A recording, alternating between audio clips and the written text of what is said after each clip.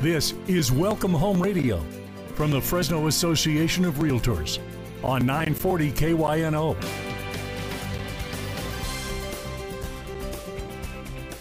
Well, good morning and welcome to Welcome Home Radio. This is Don Scordino, your host on our Valley's most informative real estate talk show. This hour is being brought to you by the Fresno Association of Realtors, and the goal that we have is to provide our listeners the real facts and the real stats about our local market. We want to provide you with information that will help you make informed decisions. And you can tune in on the radio in your car as you're driving around, or you can stream it by visiting our website at kynofresno.com or download the mobile app. Just ask Alexa to play Kyno Fresno. Well, today is the first day of it's our 16th season, and that's not too bad for a radio program. But I always like to say that this is our third decade of broadcasting this show. Now, somebody might say, well, 16 years doesn't add up to 3 decades. Well, and that's part of what we're going to talk about today, how you got to listen to stats, listen to what makes sense. It is our third decade because we started in 2009. So that was 1 decade. Then you had the 10s and now the 20s. So that's 3 decades. Pretty good math there, is that not, to our guest, Dave Kidder of Valley-Wide Home Sales. Morning. Glad to be on again. Yes, glad to have you back here. And we also have Doug Heffner, who is a lender with IMS Lending. Yep. Thanks, Don. Thanks for having me. Sure. All right. We're going to go through a lot of stats now that 23 has ended. We're going to recap 23, forecast 24. But it's not going to just be numbers, because a lot of things happened in 23 that were not about the numbers. They were events. Yeah. Yep. And we're going to go over that. All right. Let's get into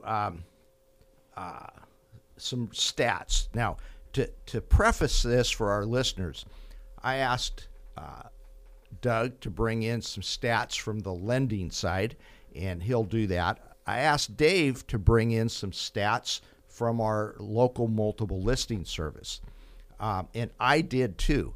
But I purposely left out the instructions of what parameters to use. Do you use Fresno Clovis, Fresno County, the whole MLS, which could include Kings County?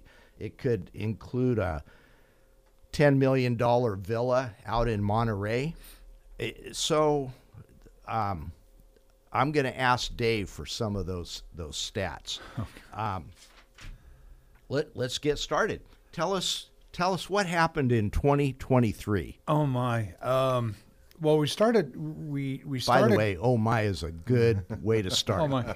So just so you know, 72.3% of all stats are made up right on the spot. So just so you have a background where I'm coming from. So when I pull my numbers, and I've consistently done this, I excluded things like condos and mobile homes for one very specific reason.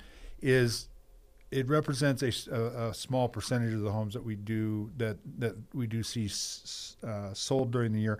They also represent a lower price per square foot than, say, a single family residence often will. So I find that it skews the numbers down. 90% of all buyers out there are looking for a single family residence as opposed to a condo or a mobile home. And, of course, with a condo or a mobile home, land is not included in the price. So in that, I included PUDs, which include land. So yet they sometimes look like condos. What's a PUD? Public Utility District. And it's, thank you. It's a planned unit development. Planned unit development, thank you. But the public can see it too, so thanks.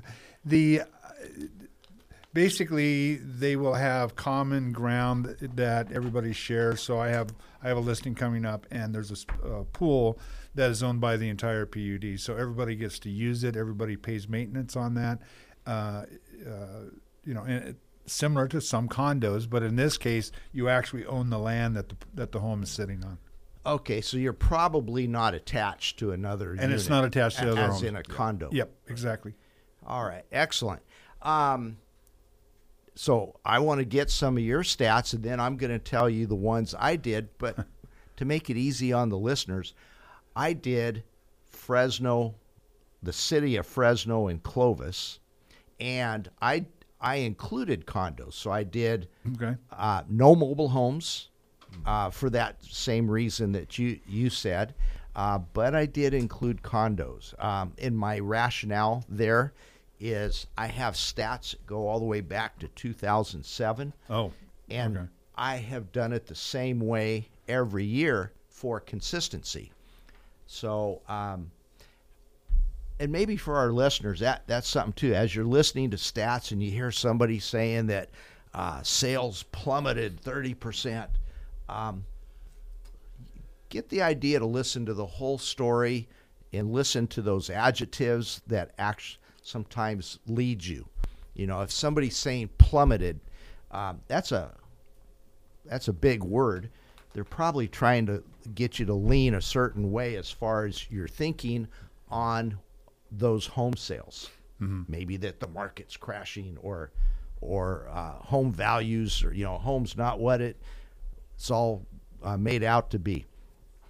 I still remember the Time magazine article in 2010. The cover story said, "The dream of American home ownership is dead." Well, I'd like to, let's see. Oh, I'm going to go back to 2010. Median price, Fresno Clovis, was $160,000, $400,000 now.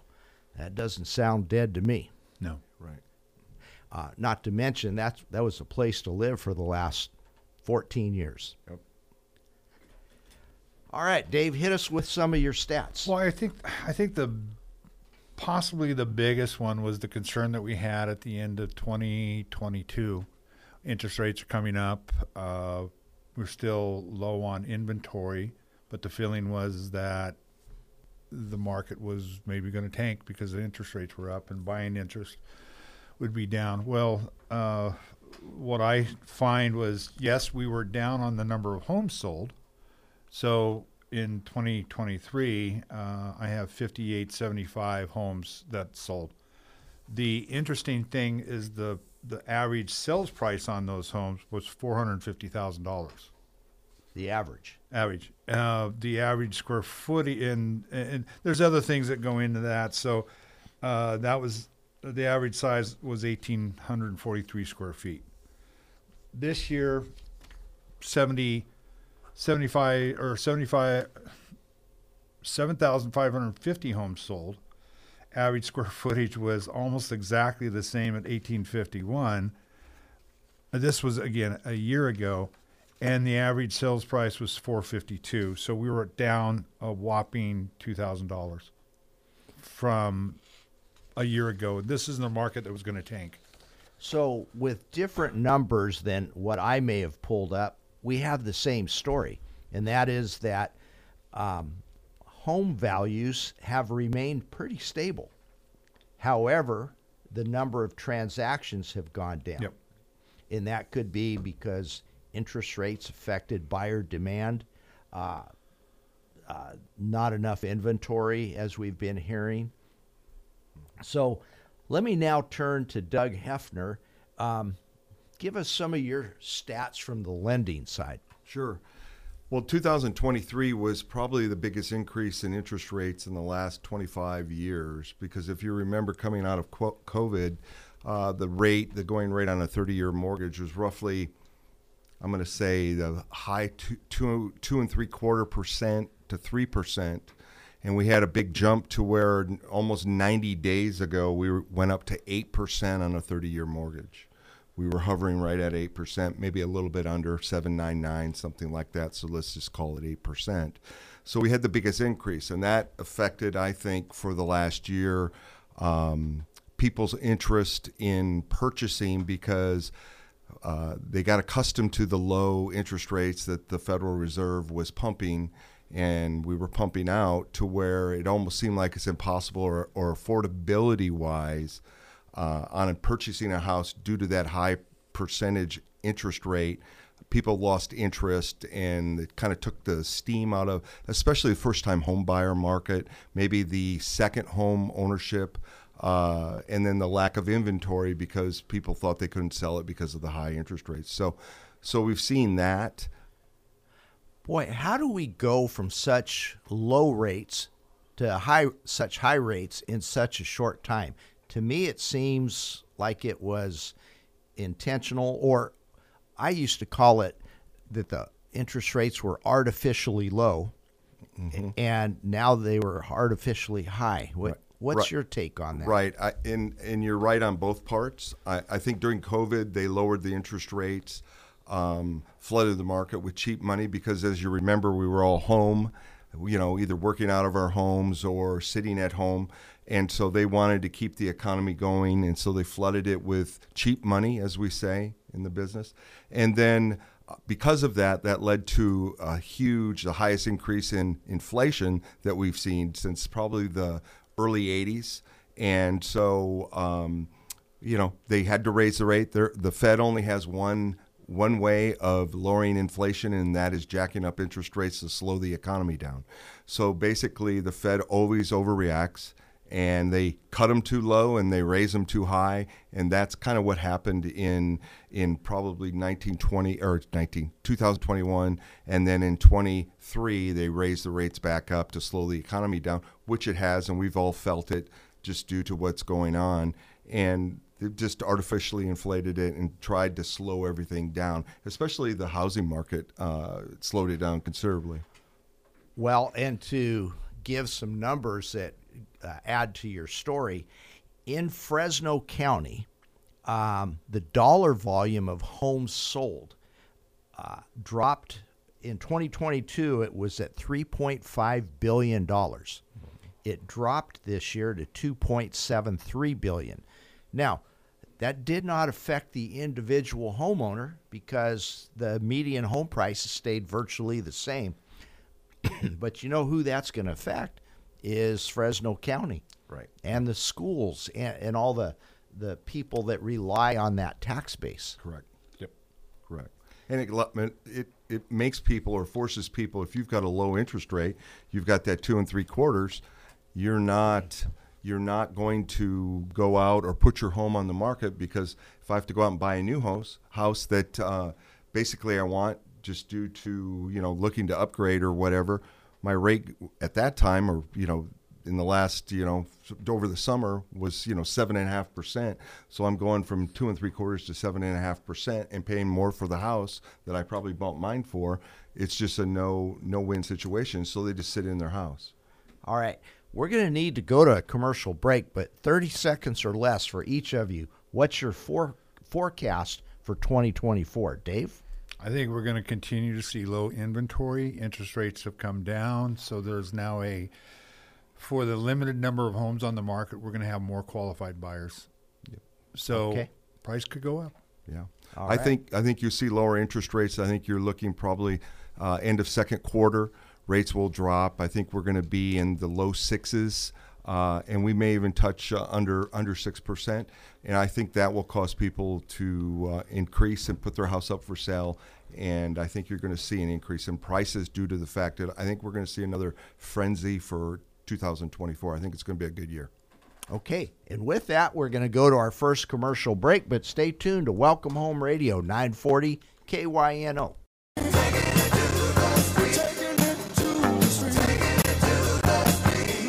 Well, welcome back. Welcome Home Radio. This is Don Scordino, your host, and we're here in the studio talking with Doug Heffner of IMS Lending, and he's given us the lender side of things, and giving us the realtor side of things is Dave Kidder from Valley-Wide Homes. Morning.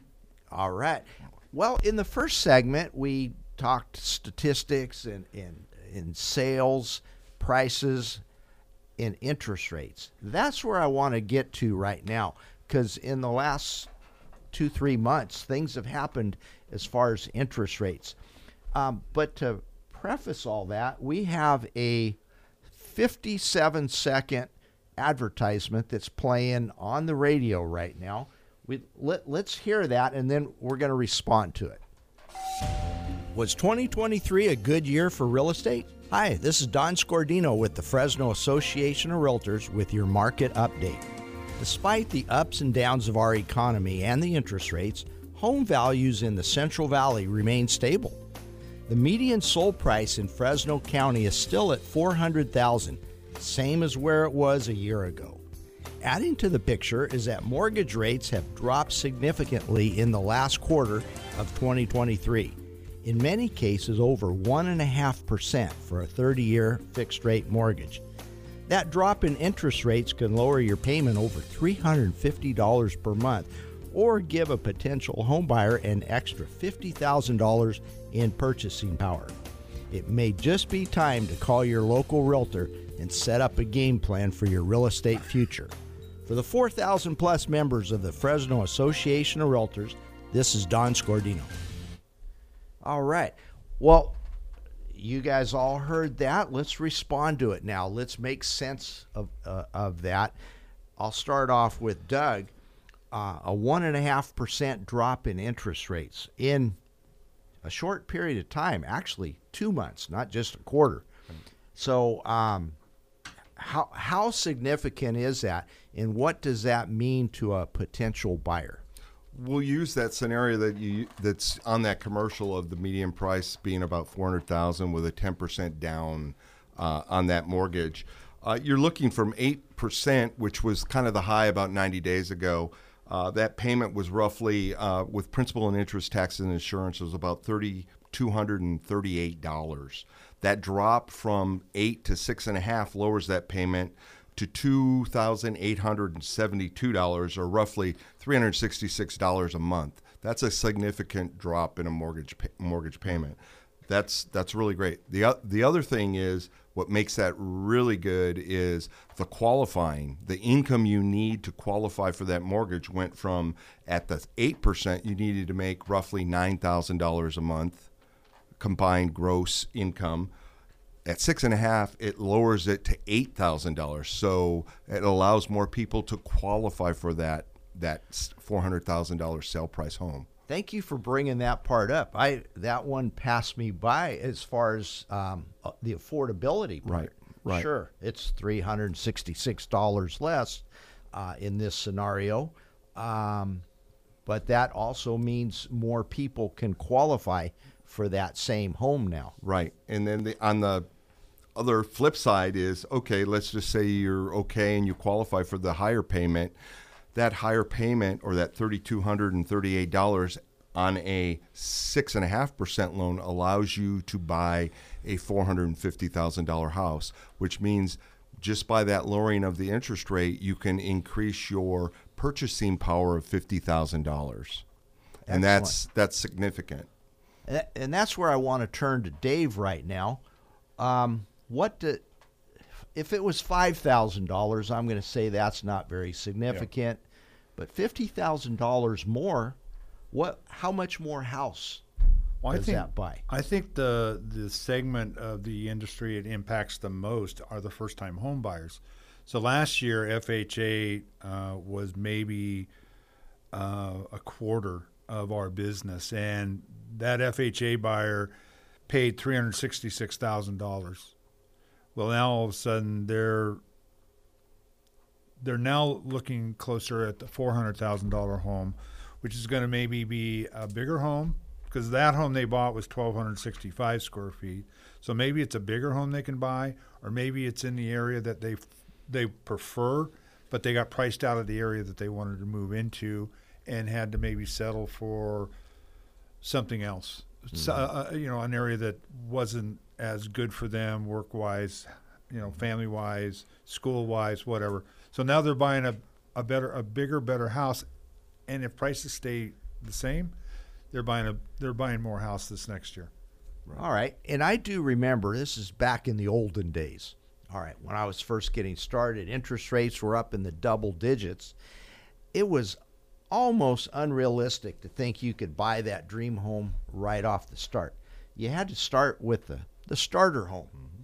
and maybe buy a home that didn't really fit real well, but at least it got you into the home buying process or home ownership process.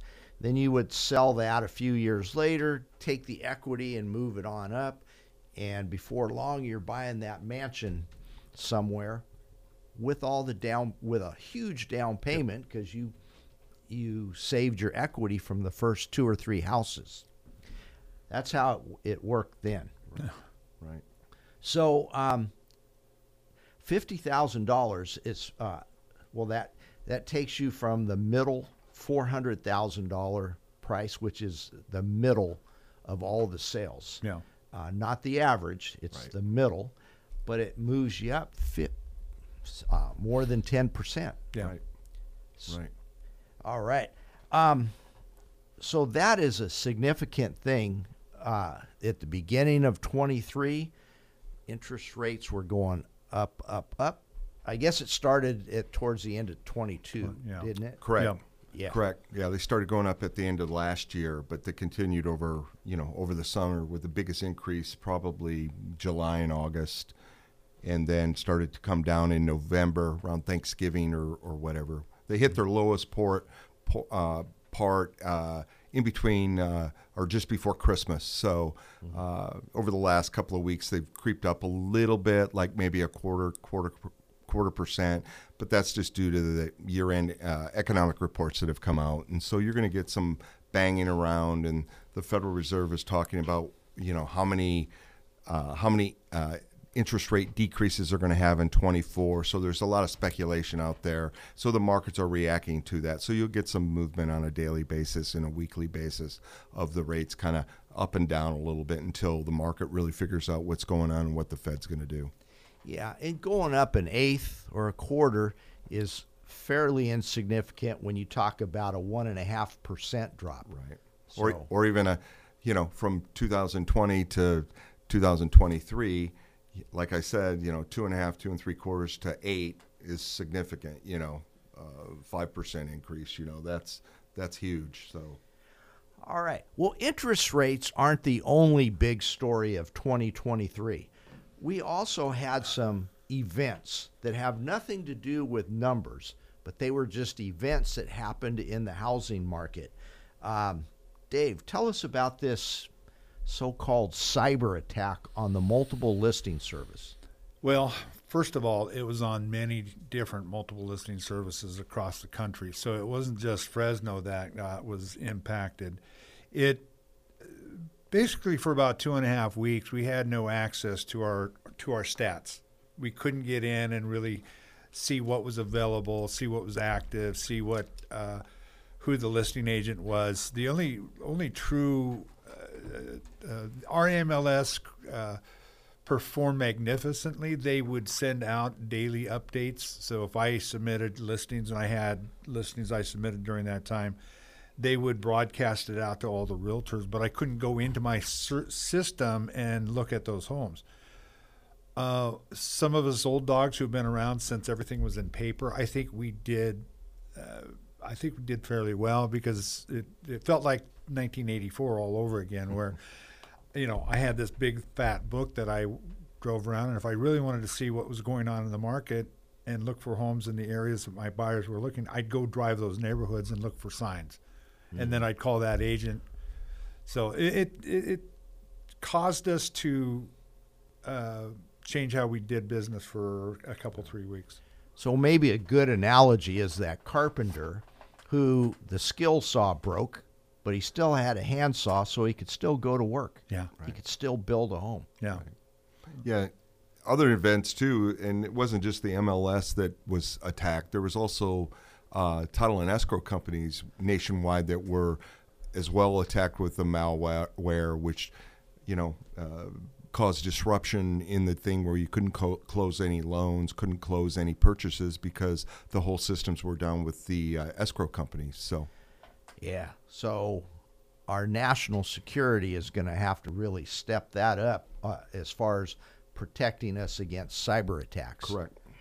All right. Then there was, it's funny how here we lost, in some respects, we lost that great tool that we have called the MLS.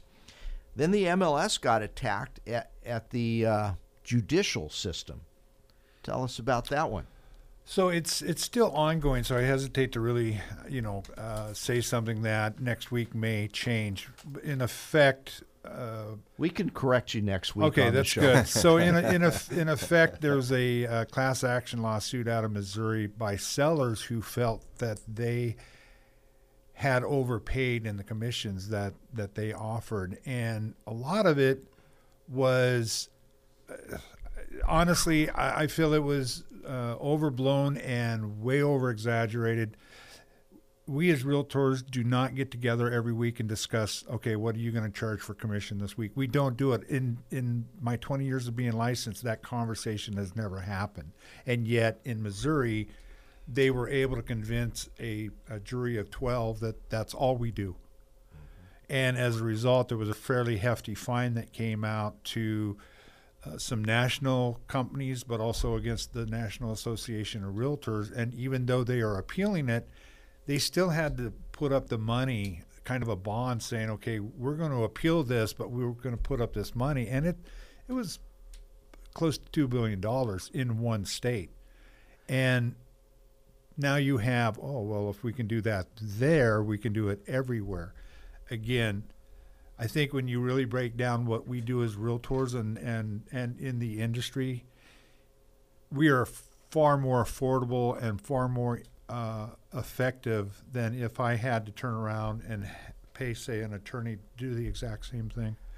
Mm-hmm. So we're very cost effective, and yet it was shown that we didn't give the sellers or the buyers enough say in what that commission was.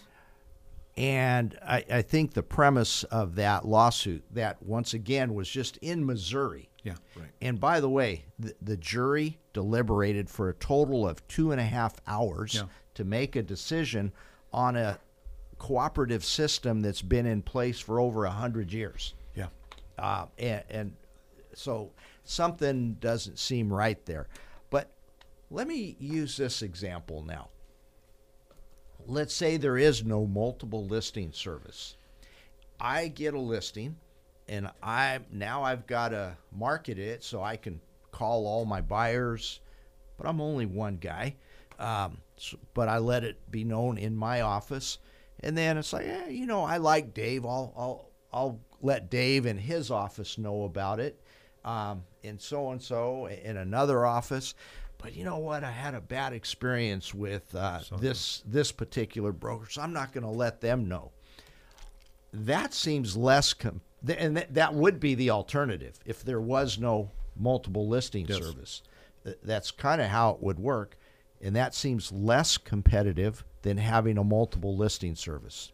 So I won't go too far off on this, but right now, if I have a listing that goes active today in the MLS, and say it's at $350,000 or less, right now, when that listing goes out there, there's probably going to be over 600 or 700 buyers who have a search set up for them that will see my listing pretty much immediately. If the MLS goes away, maybe one agent, two agents will know about it. And I feel like it's not a service to our clients who are trying to get the most for their home. It's not a service to our buyers who want to see as many homes as they possibly can at the right price. It's going to eliminate all that, and homes will sit on the market. They'll sell for less, and buyers will not have as many options to buy. All right. Interesting thought. And with that, we're going to our next commercial break. So stay tuned to Welcome Home Radio, 940 KYNO. Looking back, I wouldn't have it any other way. I'm proud of the house we built. It's stronger than sticks, stones, and Welcome steel. back to Welcome Home Radio. This is Don Scordino, your host. Here in the studio, we have Doug Heffner of IMS Lending and Dave Kidder of Valley Wide Homes, a realtor. Good morning. And we are talking real estate. So in the first segment, we talked about the stats and a forecast, or what happened in 23 statistically. In segment 2, we talked about events that happened in 23. Now I want to get to the team building part of it. What makes the home buying process or the home selling process work and make it smooth? So I'm going to start off by asking the lender, Doug Heffner, what is the realtor's role from your part? How do you see the realtor's role in the whole process? Well, the realtor is very important. I think it's really important that you hire a professional realtor, someone that's very professional. I think it's important that they know their business inside and out, that they're hard workers and know how to put together a real estate transaction. As we've seen over the last year or whatever, as rates have gone up and prices have gone up, you got to know how to put a deal together. It's just not about price. It's just not about rates. It's just not about, it's working together with realtors, working with realtors, realtors working with lenders, realtors, working with escrow companies. A real estate transaction is very different because you have a lot of people putting together this thing from the start to get it to the completion at the end. And that can take anywhere from a couple of weeks to a couple of months, depending what's going on. So there's a lot of moving parts, and you have to work together with teamwork and have a really trusting, professional rapport with each other to know that everybody's going to do their portion of this transaction to help get it to completion for our customers, our buyers, our sellers, everybody involved. And it's important to have the whole team. You mentioned escrow, title, the lender, the appraiser, the realtor, all working together. It's like a football team. If everybody's ready to go, but the left tackle's not paying attention, the whole play is going to go down. Right. Exactly. Yeah. Exactly. All right. Dave, how important is having the lender communicate, and how important is that to you as a realtor? So before I even start showing homes, I need to make sure that they are qualified for the homes that I'm showing them. You know, I may meet somebody who calls on my sign the first time, but the second house I show them, they're going to have talked to a lender by that point, and I know that they can close. Not just write an offer. I want to know that they can close this transaction. So when I present my offer, I also present it with either a pre-approval or a fully underwritten loan, and I insist that they call my lender and ask them any questions that, let's say Doug can talk about. But a lot of it is, yes, we've done our due diligence. Yes, we can close. If they worked with the client before, yes, I've worked with them before, and we've closed on time. And, oh, by the way, here's my home address, and you can come knock on my door at 8 o'clock at night and ask me what's going on. Because I have, I'll be honest with you, and it was painful. I just had a deal canceled this week, and the lender was out of Ohio.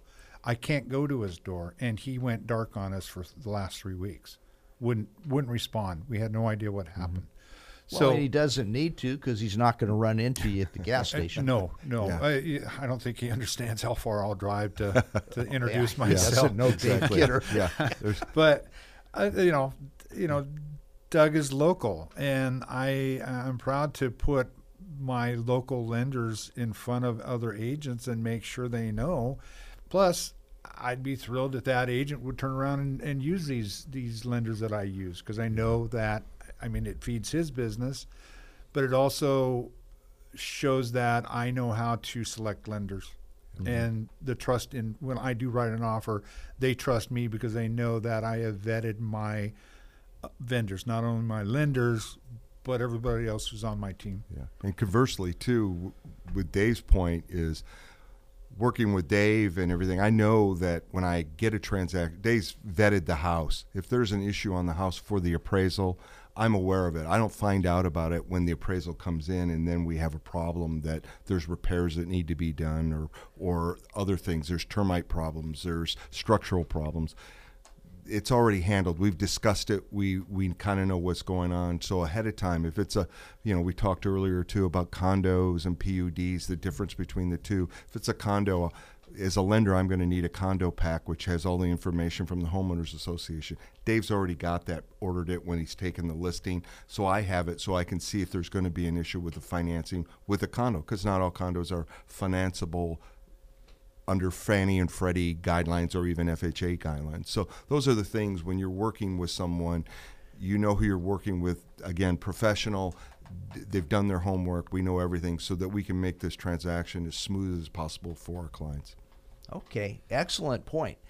And another point I want to bring out is the communication between the lender and the realtor is important, because the realtor, let's say the listing agent, they have a seller who has to prepare to move.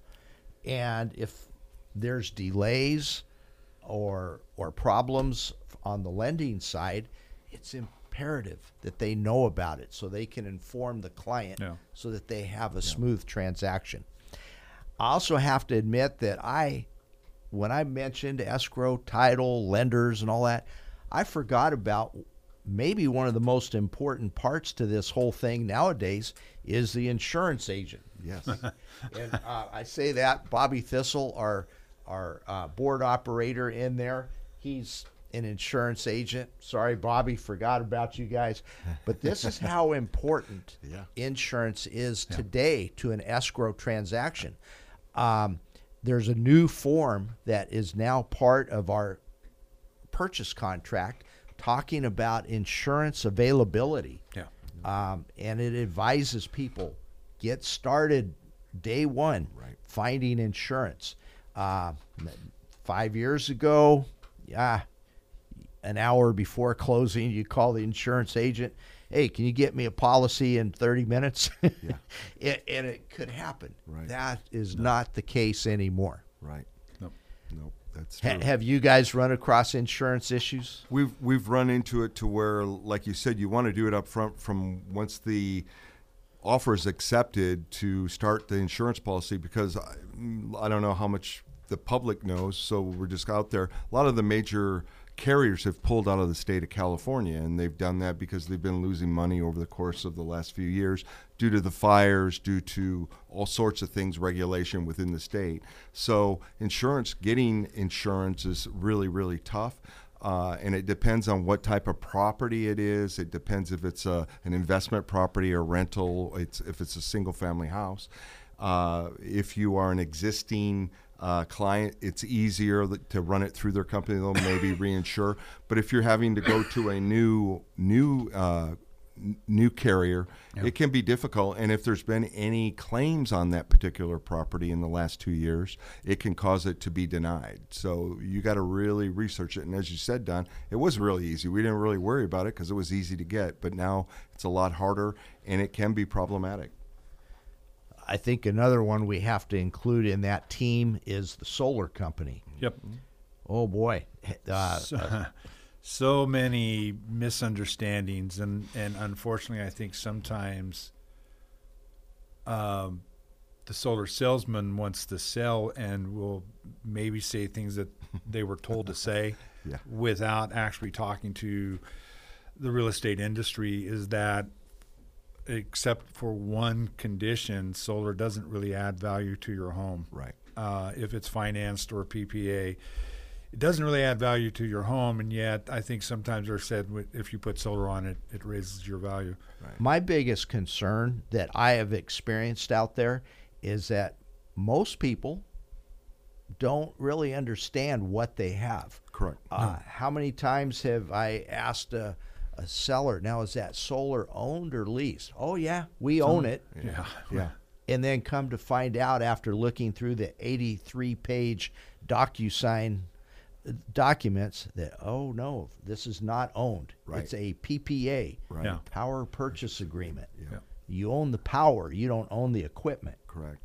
So I have done extensive research, and I've tried to surround myself with people who involved in solar understand exactly what it is that solar will do for the house. And it's those people that I want buyers and sellers to talk to, because they will get the straight scoop. And all right, we're going to go to our next commercial break, but when we get back, we're going to we're going to talk about some real facts for 2024. So stay tuned to Welcome Home Radio 940 KYNO.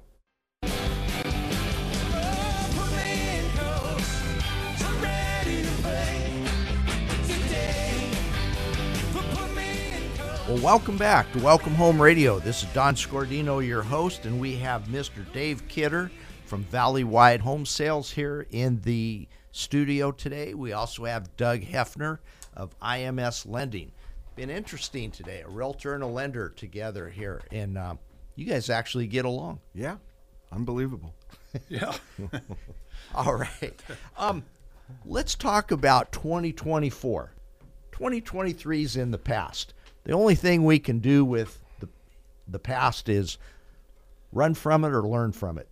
So what did we learn to where 2024 is going to be fantastic? I think 2024 is going to be a good year. I think we're starting to see it. I'll yield to Dave, to chime in, but the year has already started off with the phone ringing more. People are more interested in what's going on. They're interested in purchasing. They're looking, wanting to get pre-qualified more so than they were a year ago at this time. So I think with that little interest rate being lowered, people are a little more optimistic for this year. Politically, we're going into an election year, which people may have more optimism or are looking forward to the future. There's anticipation of more rate drops and stuff, which gets them more excited, more interested in getting out there and seeing what they can get. And then also there's a sense of urgency with those rate drops to get in while you can before maybe home prices go up again. Yeah. Get the lower rate, get locked in. So I'm real optimistic and think that as if we can get that message out to the public like we're doing today, that people will become way more interested and you'll start to see movement and activity. You just made me think of something. Maybe 2024 will be good because we have a good foundation, and that foundation is that home prices have been stable for the last 2 years. Right. So maybe that's a foundation. Right. So, and I haven't heard those naysayers out there saying, "Oh, the market's going to crash." Right. Which a year ago they were anticipating. So I'm not going to do anything because I'm going to wait for the house prices to come down and then I'm going to buy. Well, that never happened and probably won't happen because it's a total different economic situation than it was in 2008, 9, and 10. So I think there's a little more optimism, and they've seen it. So they want to get in because there is a demand out there for to get into a house. Yeah, yeah. Dave, what do you see as the predominant forces for 2024? I don't know if this is the leading force, but I had a great conversation with one of the bigger builders in our area, and they had the largest number of closings in December that they've ever had, and it's rolled into January as well. So I feel one of our biggest issues is that we do not have enough housing, and if the builders are actually building more, then that's going to help with our inventory. Right now we have about a month and a half of inventory, and I don't, if somebody doesn't really understand that, it just means that if we as an industry stop taking listings right now, in a month and a half we'll be out of homes to sell. And we have to see increased inventory. Interest rates dropping will cause some people to finally decide, okay, I can sell my house. They have a 2.5% mortgage. They've held off selling their home because they don't want to get an 8% mortgage. But if it's for their home, their final home or their dream home or their move-up home, they'll pay 6% for that and give up on their 2.5% if they're getting their dream home.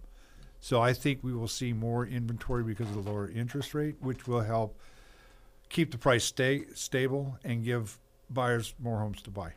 Okay, now I have a real doozy of a question for the two of you. How do you respond to somebody that says, well, I hear the Federal Reserve says they're going to have 2 or 3 more rate drops. I think I'll wait. Mm-hmm. How do you respond to something like that? How I would respond to them is, okay, if you wait for that rate drop, that final rate drop to the lowest that it possibly can, chances are the home prices are going to go up, are going to offset whatever gain you might have at that point. So what I like to say is there's no time like the present to get into a house, because you're immediately starting to build equity in that house regardless of what that interest rate is. In other words, if you wait for that rate to drop and your house goes up, as we saw here, $50,000 or something, you haven't gained anything. Your payment's gone up. Even though the interest rate's gone down, you're paying for something more than what it was if you would have bought today. Yeah. And nobody's going to ring a bell at the bottom of the market or the top of the market, not even the Federal Reserve. That's correct. No. And you can always refinance down the road if the rate does get lower. Yeah.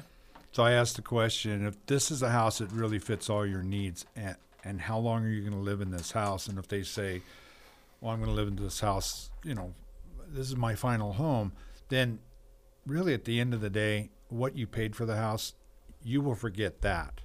We overpaid for a house that we bought in 1995, and we have about $400,000 equity in it today. If we had waited for the interest rate to come down, we wouldn't have bought that house, and we wouldn't. That house has been our castle, and it's been our sanctuary. Yep. So the price we paid doesn't really matter.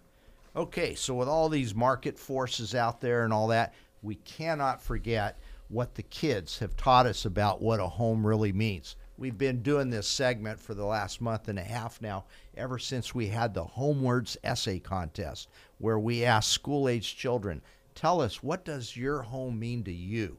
So each week I've been pulling out a few excerpts. Here's one from a 5th grader. He said, for me, everything starts at home. Now, he had another 143 words in there, but home is where you start, kind of like in baseball. Yep. Had to throw that part in. Yeah. All right, here's one from an 8th grader. My home is a place where I unwind, feel cozy, and feel safe from stress. Yep. Now, how do you quantify that? You can't put a statistic or a number on that. Right. Not at all. No. Here's another one from an 8th grader, different 8th grader though. Home is a place where you are safe and you belong. Wow. Ooh, that feeling of belonging. Community. Absolutely. Yeah. And I wonder if that would say, well, I belong in a 6% interest rate as opposed to an 8% interest rate. No. A 12th grader, 4 words. It is a sanctuary. Wow. So a home means something to these kids. Yeah. We need to remember that when we go through the idea of formulating our home for our children. Here's one from an 11th grader. Even if the physical structure changes, home is where my loved ones are. Thank you very much. That's perfect, because not one kid mentioned whether they owned it, rented it, or shared that home. It's where their loved ones are. Right. That's grounding us. A 4th grader, bingo. I love my home. Well, the 4th grader didn't say bingo. I did. And then from a 5th grader, home is a place where I feel safe and comfortable. What do you think about these kids? Are they our future leaders? Yeah. Sure. From the mouths of babes. Yeah. Yeah. All right. Well, I want to thank you guys for coming in here today and helping out and enlightening our listening audience. And most of all, want to thank our listeners for tuning in, because you the listeners have caused us to be back for our 16th year or 3rd decade, however you want to phrase it. Yeah. All right. Well, thank you very much, and we'll be back again next Saturday. Take care. Be listening. Yep. Goodbye.